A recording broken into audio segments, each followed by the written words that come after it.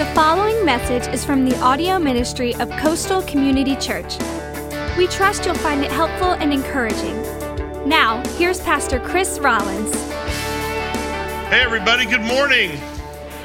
Welcome to Coastal. I'm Pastor Chris. Great to have you with us this morning, this beautiful, beautiful day here in Charleston. Okay, everybody do me a favor. Everybody put down your bagel, put down your snacks, because we're talking about gluttony today, okay? What a message to talk about here at Coastal. You know, actually, I thought about opening up with a video clip of some competitive eating scenes. And seriously, so I watched some of that this week, and it was so nasty and disgusting that, you know, you've seen these things, right? You know, they got the hot dog, the Nathan's one, that's the big, you know, kind of the big national one they put on ESPN, you know, and then there's the Big Texan, and they got this woman who's like 98 pounds who eats steak like a tiger. I mean, it is, you need to Google this. And in fact, you ought to Google, in fact, it's an ESPN clip, The Science of Competitive Eating. It will make you throw up. It is so, I mean, I was like, I got to find one. And they were so gross and so nasty that I just decided against it, which I know is rare for me and for Coastal, but I decided against it. But we're in this series called The 7 Deadly Sins. And what we've been doing is talking about actually how God wants to replace the sin in our lives, these 7 deadly sins, and exchange them for positive virtues. And so today we are going to talk about the sin of gluttony and how God's going to replace that in our lives with self-control. Self-control. Galatians 5:22, another list in the Bible, commonly referred to as the fruit of the Spirit, says this: "But the Holy Spirit produces this kind of fruit in our lives: love, joy, peace, patience, kindness, goodness, faithfulness, gentleness, and what? Self-control." Underline those last two words there. Self-control. The Bible says that the fruit of the Spirit, that God, intends that, when He comes to live in our lives, that one of the results of that is that He wants to produce self-control. And the sin that keeps self-control from being in charge is the sin of gluttony. So look in your notes there, find gluttony. We got the list of the 7 deadly sins. You might not have thought about gluttony in this way, but here's a good definition. It is an inordinate desire to consume more than you require. Okay? Circle those two words, consume more. That's really what gluttony is about. It's about overconsumption. Now, gluttony is not just about the excessive consumption of food. Biblically, it's more than that. It really is about the overconsumption of anything that could be dangerous in your life. Now, obviously, yes, it involves food, but it's more than food. So today, we're praying that God would exchange this sin of overconsumption, the sin of gluttony that we've all committed. By the way, remember, we're all guilty of all 7 of these sins, right? We're all sinners in need of a Savior. Today, there is nobody here that who is without pride, envy, anger, greed, sloth, lust, or gluttony. Again, we're all sinners. Nobody here is better or worse than anyone else. We're all in the same boat, right? Right. But we are praying that God would do a work in us, that He would exchange the sin of gluttony with the virtue of self-control. So I want to talk about how we do that, okay? I got 4 ways. It follows an acrostic very appropriately. Guess what it spells? Figure it out real quick. What does it spell? Fast, fast. Not hurry, but fasting. We'll talk about that in a moment. The letter F. The letter F, find and admit my area of gluttony. The letter F stands for find, figure it out, pinpoint it. Find and admit my area or areas of gluttony. So first of all, you got to identify what they are, and then you got to admit that you got a problem with it, okay? That you want to overcome it. All of us, from time to time, have this desire to consume more than we require. Now, I've listed there several areas where we fall into gluttony. There are many. I just rattled off a few there. Obviously, food is one, okay? The overconsumption of food, especially in our country today, is a huge issue. I mean, I know it well personally, but when you overconsume food, obviously it can lead to all kinds of problems, obesity, heart disease, diabetes, high cholesterol, high blood pressure. It can even lead to impotence. I got some of your attention there finally, didn't I? You're like, what? Whoa, wait a second. But there are other areas of overconsumption, and that's what I don't want you to miss today. I mean, I think for all of us, we've all got our own area where we tend to overconsume more than we require. What about shopping? Shopping in and of itself, nothing wrong with things, but it also could be an area of gluttony. I mean, we all need things, right? We all need to consume things. We all need a certain amount of clothes. But I think you would agree that it's possible to go too far in that area, right? Drinking, another area. Someone may ask, well, how do I know if I have a problem with drinking? It's real simple. Are you getting drunk? Okay? That's how you know. I mean, this is not brain science. That's how you know if you are over-consuming, because being drunk means that you have lost control. And gluttony ultimately is about control. Who or what is in control of your life? There's some others there. Entertainment, idle activity. I mean, these are things that can be good. You need entertainment in your life. You need nothing wrong with entertainment. You need some relaxation in your life. But you can sleep too much, can't you? And we'll talk about that soon when we talk about sloth, laziness. But you can also entertain yourself to death. I mean, you're staying up till 2, 3, 4 o'clock in the morning watching TV, playing video games, or you're just surfing the web knowing you've got a big presentation the next morning. That might be the sin of gluttony. And then I just there's a blank there with the word other. And I want you to do something for me today. I want you to think about your own life. I want you to make this very, very practical. What are some areas in your own life where you face the sin of overconsumption, of gluttony, where you consume more than you require? Again, we're all different. What is the area of temptation or struggle for you to overconsume? And that area might not be a struggle for somebody else. But if you're going to make progress in this area, you've got to find it. You've got to identify it. You've got to, identify your particular area so that you can, make some progress, so that God can do a work in your life. That's the very first step, is to admit it. Psalm 32:5, it says this: "Then I acknowledged my sin to you and did not cover up my iniquity." He came clean, got it out in the open. I admit it. I didn't cover it up. I said, I will what? I will confess my transgressions to the Lord. Now, when you do that, what does he say? And you what? What's the word? You what? Forgave. You forgave the guilt of my sin. So, remember we talked about confession weeks ago, where confession is basically agreeing with God. You're saying to God, God, I got a problem in this area. And so when you confess that to God, what it does is that it brings his forgiveness into your life. Listen, God doesn't want you to deal with the guilt of sin, right? I mean, what does Romans 8:1 say? There's now no condemnation in Christ. In fact, if you try to hide it and you're ashamed of it and feel guilty about it, that's actually going to hinder God's work in your life. You got to bring it out into the open, into the light. God, I struggle with this. This is a problem. Remember what Marvin said? The sin is not the struggle.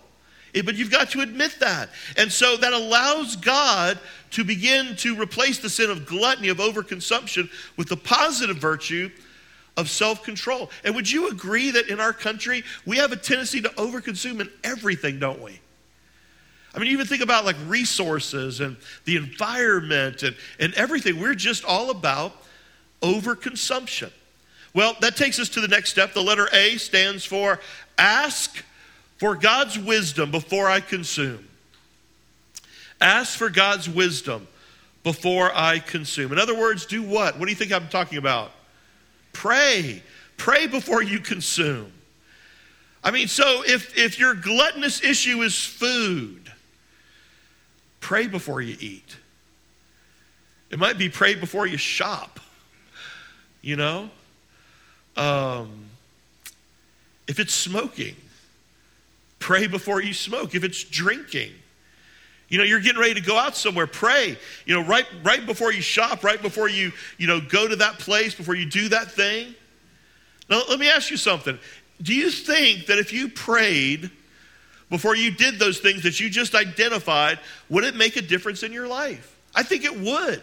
I think if you got a problem with shopping or spending, way more than you can afford, and you're going into debt and you're charging everything, I think if you actually thought about it and went to God, beforehand and prayed about it, I got a feeling it'd make an impact. And if you actually thought about your prayer before you ate at Golden Corral or whatever, and had a prayer before your meal and really thought about it, I think it might make a difference. In fact, the Bible talks about how God orders our life when we pray. And that really ultimately is what gluttony is. It's a disorder issue. It's when our desire goes in the wrong direction. And so what prayer does, it brings into order our desires. In fact, Jesus gave us an example of how this relates to food. We don't really think about it in this way, but you see how Jesus would pray, before he consumed.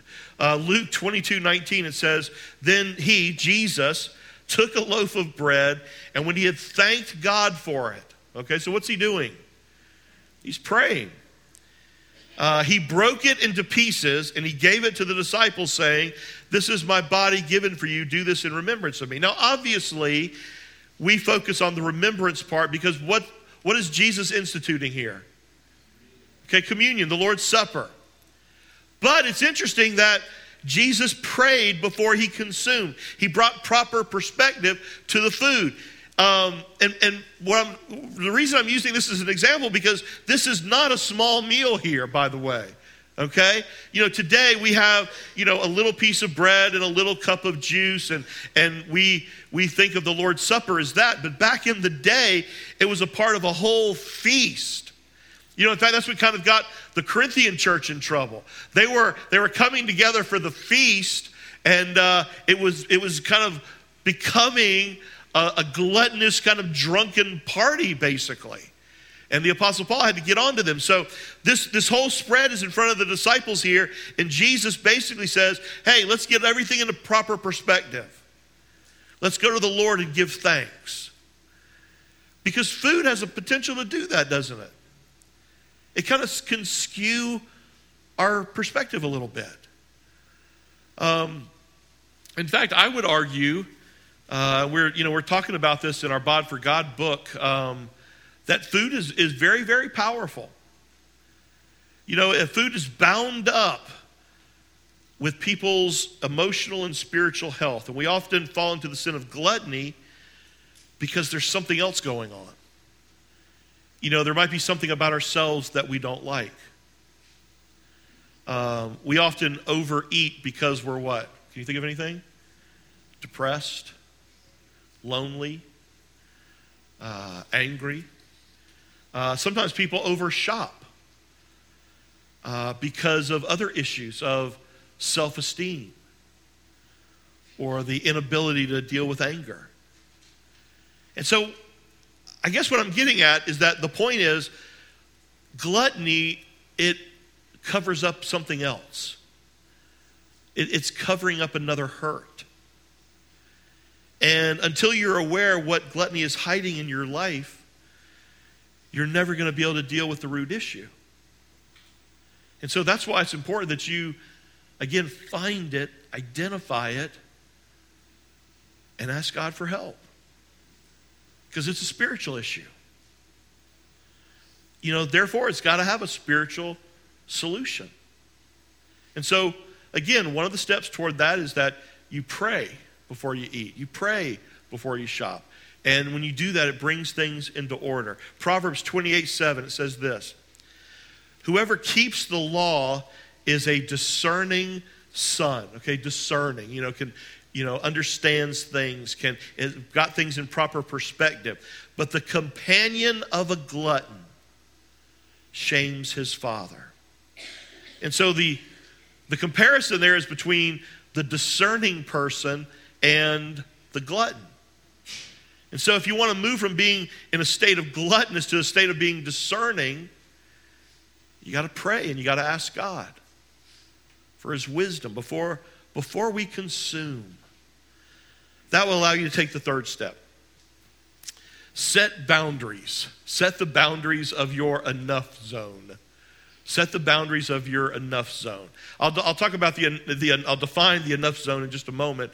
But setting some boundaries is also a key to overcoming the sin of gluttony.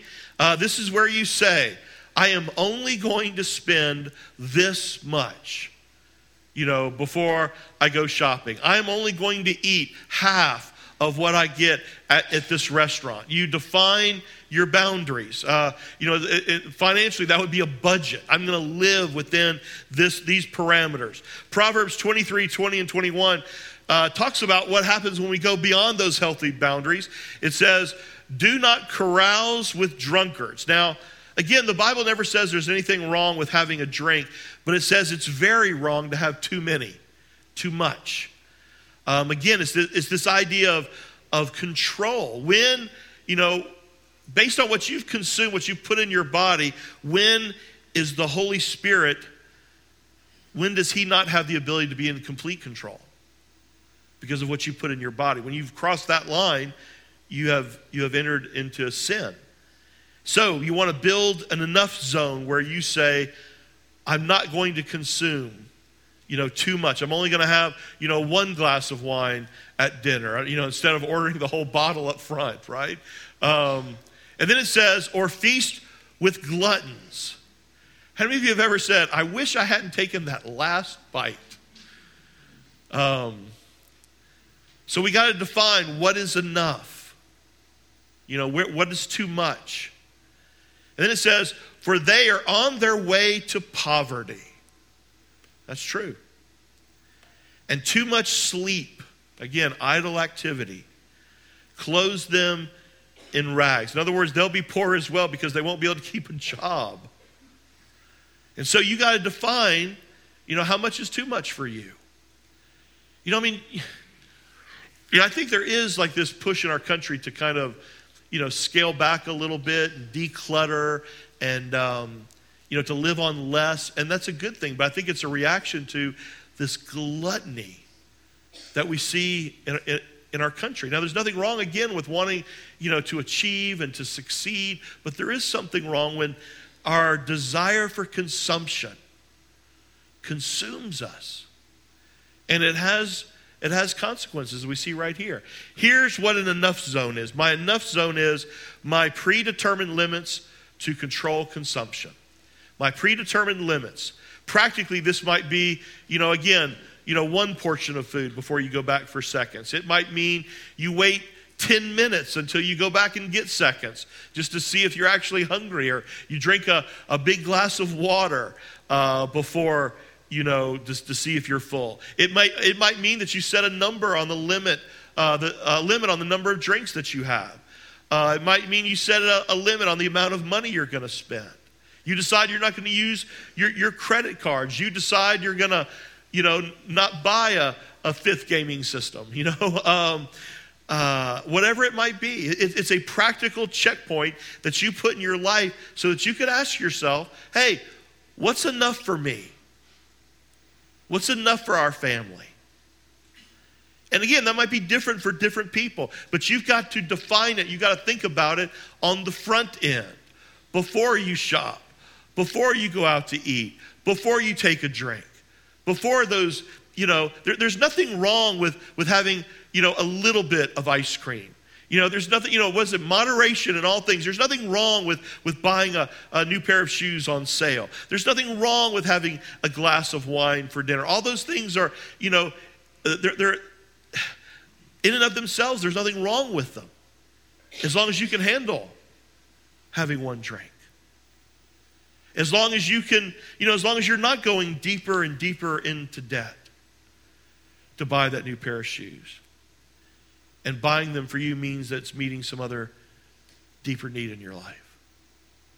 As long as you can stop with that, small bit of ice cream, and you don't have to eat the entire half gallon in one sitting. So you set checks and balances so you don't overconsume.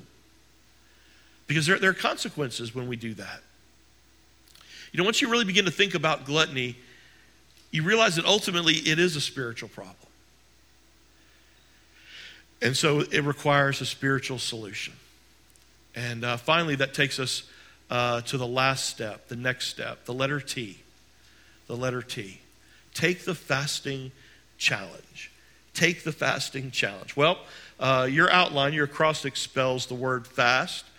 And so I want to challenge you today. Take the fasting challenge. Fasting is ultimately the spiritual solution for the spiritual problem of overconsumption. I'm sure a lot of you have heard of fasting before. Maybe you've got some preconceived notions and thoughts about it. There are all kinds of different ways that you can fast and different things that you can fast. Traditionally, Christians have engaged in a fast during the period of Ash Wednesday to Easter Sunday. What do people call that? Okay, Lent. And there might be some of you already participating in a Lenten fast. You say, hey, I'm giving up, X for Lent. Now, honestly, I don't think the dates or the names that we attach to it really aren't that important. But I think there is something to be said about setting aside a period of time in a Christian's life where you say you're going to give up something. And when the thought or the idea of whatever that thing is that you're giving up comes up in your mind, it's almost like as a check in your life to go to God into prayer and to focus on Him. And a month is a good period of time. So whatever area your area of gluttony is, again, whether it's overeating or over shopping or overindulgence in whatever area that is for you, fasting is a way for you to kind of hand control over to God in that area of your life. Because gluttony it demonstrates that we have a lack of self-control. And so when you hand it over to God, He in return gives you the self-control that you need. It's a godly self-control. Ultimately, the solution to gluttony is not dieting. It's fasting. It's self-control. In fact, Jesus said that from time to time, we should set aside areas of our life, periods of our life, where we fast, where we give up something. Look at your notes, Matthew 6:16 through 18. Jesus here is talking about fasting, and he said, and when you fast, now what's interesting there? What did he say? And what? When. In other words, not what. What's the other word he could have used? If. Okay, so he understood, basically was saying that fasting should become a regular part of a Christian's lifestyle. And when you fast, now this is important. This is what Jesus said, right? Don't make it obvious as hypocrites do, who try to look pale and disheveled, so people will admire them for their fasting.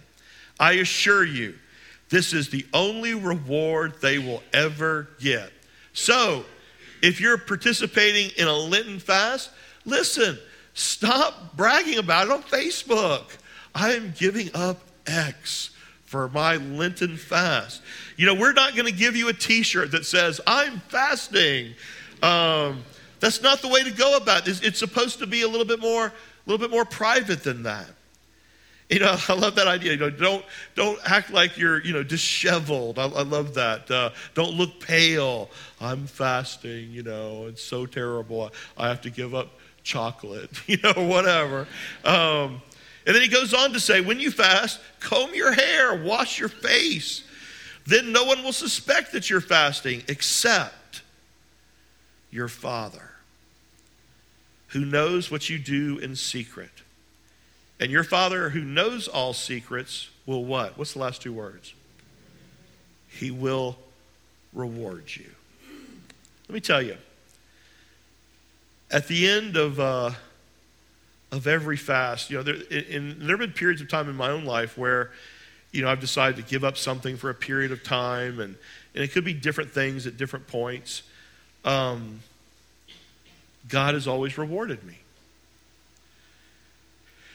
Many times, I'll just come out of that fast feeling that I am closer to God than I was before. And it's hard to explain, but at the very least, I know that whatever issue it was that I was struggling with or needed clarity on, I always felt like at the end of it, God gave me wisdom about whatever decision it was I needed to make, or maybe I had already made. And I just needed to think it through or prepare, or, going into some, special time here at our church. So I guess what I'm saying is, I don't really know how God will reward you, but I know that he will. Because Jesus said it. Jesus promised it. And so when you fast, God will reward you. So here's what we're going to do. I want to invite or challenge, or another way to say it would be encourage. Encourage you. Encourage our entire church to participate in, we're just going to call it an Easter fast. For the month, leading up to Easter. Now, just think of what it might look like if every person in our church participated in this Easter fast. That for 1 month leading up to Easter, we all gave over control. We all picked something in our life where we have an area of temptation to overconsume, and we gave that over to God. How much closer we'd all be to God. How awesome it would be what God might do in your life, and how it could be really, really a powerful time of spiritual growth. Now, again, some of you are already participating in a Lenten fast, and so I would just say, hey, whatever you're doing, keep doing it. Keep doing it. Now, let me define our Easter fast. Here it goes. Again, our Easter fast is simply giving up something specific for the month leading up to Easter. And again, I don't want you to get caught up in the start date, or even maybe necessarily the finish date or anything like that. I'm just saying, in general, between now and Easter Sunday, we are going to fast. And again, if you can't start immediately, that is absolutely okay. I know I'm kind of throwing this at you here on Sunday morning, because some of you might literally need some time to prepare, and that's completely okay. But some of you already know in your mind, because there is an area in your life that you struggle with. So, what should you give up? Okay, let's talk about that for a second. Well, that goes back to the list that we made earlier. Remember, I wanted you to put a mental check by whatever area it is that you struggle with, whether it's food or shopping or drinking or smoking or idle activities or entertainment. Maybe you could take something from that list and somehow fast from it. And again, if your issue is food, I'm not telling you to starve yourself from now until Easter, okay? But maybe you could fast from caffeine, or sugar, or sodas, or dessert, or whatever. I don't know. I don't know what the issue is for you. If your issue is smoking, maybe you're going to fast from smoking. If your issue, again, any other area that God might bring to mind. In fact, I think what's going to be really exciting is just to see all of the different ways that God speaks to all the different people here at our church about the things that you should fast from. Now, again, don't make a big deal about this. Don't brag about it in your small group this week. Don't publicize it on Facebook for everyone to see and to hear what you're doing. But if you feel comfortable doing so, here's what I want you to do today. Or maybe even today or in the days ahead. This morning, if you're ready, just write down on your Connect card. Number one, if you're going to participate. If you'd like to participate in this fast, this is just between you and me and our prayer team. That's what I'm saying, is that our prayer team would love to pray with you and for you. That's a very private thing, okay? But again, maybe, and if you're going to participate, you say, I'm going to participate, or I'm in, or something like that. And if you already know what you're going to fast, write that down, okay? Now, you might need a few days to decide, so just shoot me back an email, and we'd love to add you onto that list so our prayer team could be praying for you. I really do believe, especially as we're gearing up for God to do some amazing things here at this church, I think this is important. And I think it might be one of the best spiritual exercises that you've ever participated. Do you know that it's in Matthew and in Mark that there's this passage where the disciples actually are having a hard time casting out some demons from this possessed person. And they're like, they go to, and they thought they'd been, had received all this power from Jesus, and he sends them out. And they're like, Jesus, hey, we had all this great success, but not here. What's the deal? And some translations of that particular passage, it's in Mark and in Matthew, Jesus says that there are some issues, some things that can only be dealt with what? You know what he says? Prayer and fasting. And I guess, it's interesting to me because I think what he's trying to say is that there's some strongholds in your life and in our life that you're really not going to be able to overcome unless it's through prayer and fasting. Listen, you're struggling today with pornography. That is such a deeply spiritual issue that I don't think you're going to have any victory in that area until you pray and fast. Pray and fast. So, again, whether you've done this one time before or you've done it a dozen times or more before, man, let's do this together as a church.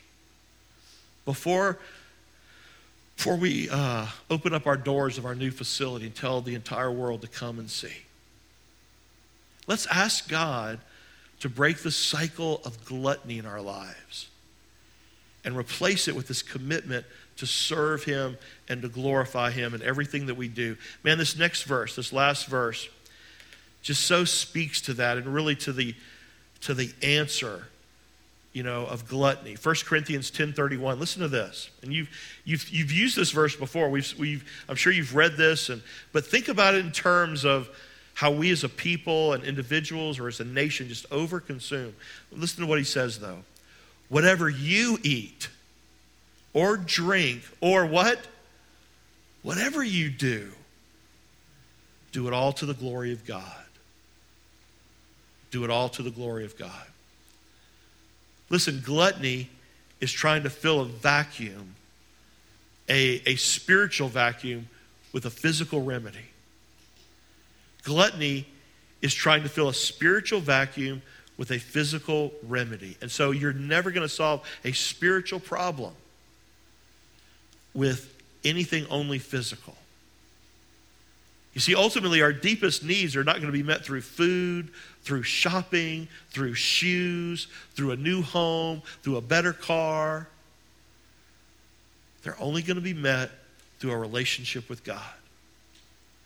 And so if you're trying to meet those deeper needs that you have through something physical, it's never going to work. Your deepest need is to be closer to God and have a deep relationship with him. And so the Easter fast is not a spiritual trick. It's not the end all, but it'll help you to do that. It will accelerate your spiritual growth. It's a Christian discipline that's been practiced for hundreds of years, and it's been proven that God will reward those who do it. So, if you're already on a journey with God, I think it'll help you take you to another level. But maybe today your issue is you need to start a relationship with God. In fact, right here and right now, you don't have a connection with him. but you're ready to do that today. You know in your heart and your mind that you're struggling with that sin in your life. Listen, the only way to deal with it is through Jesus. To allow Jesus to be your Savior. And if you're ready to start this journey, I want to give you a chance to say yes to Jesus. Or if you're already on this journey and you know in your heart you have given over to the sin of overconsumption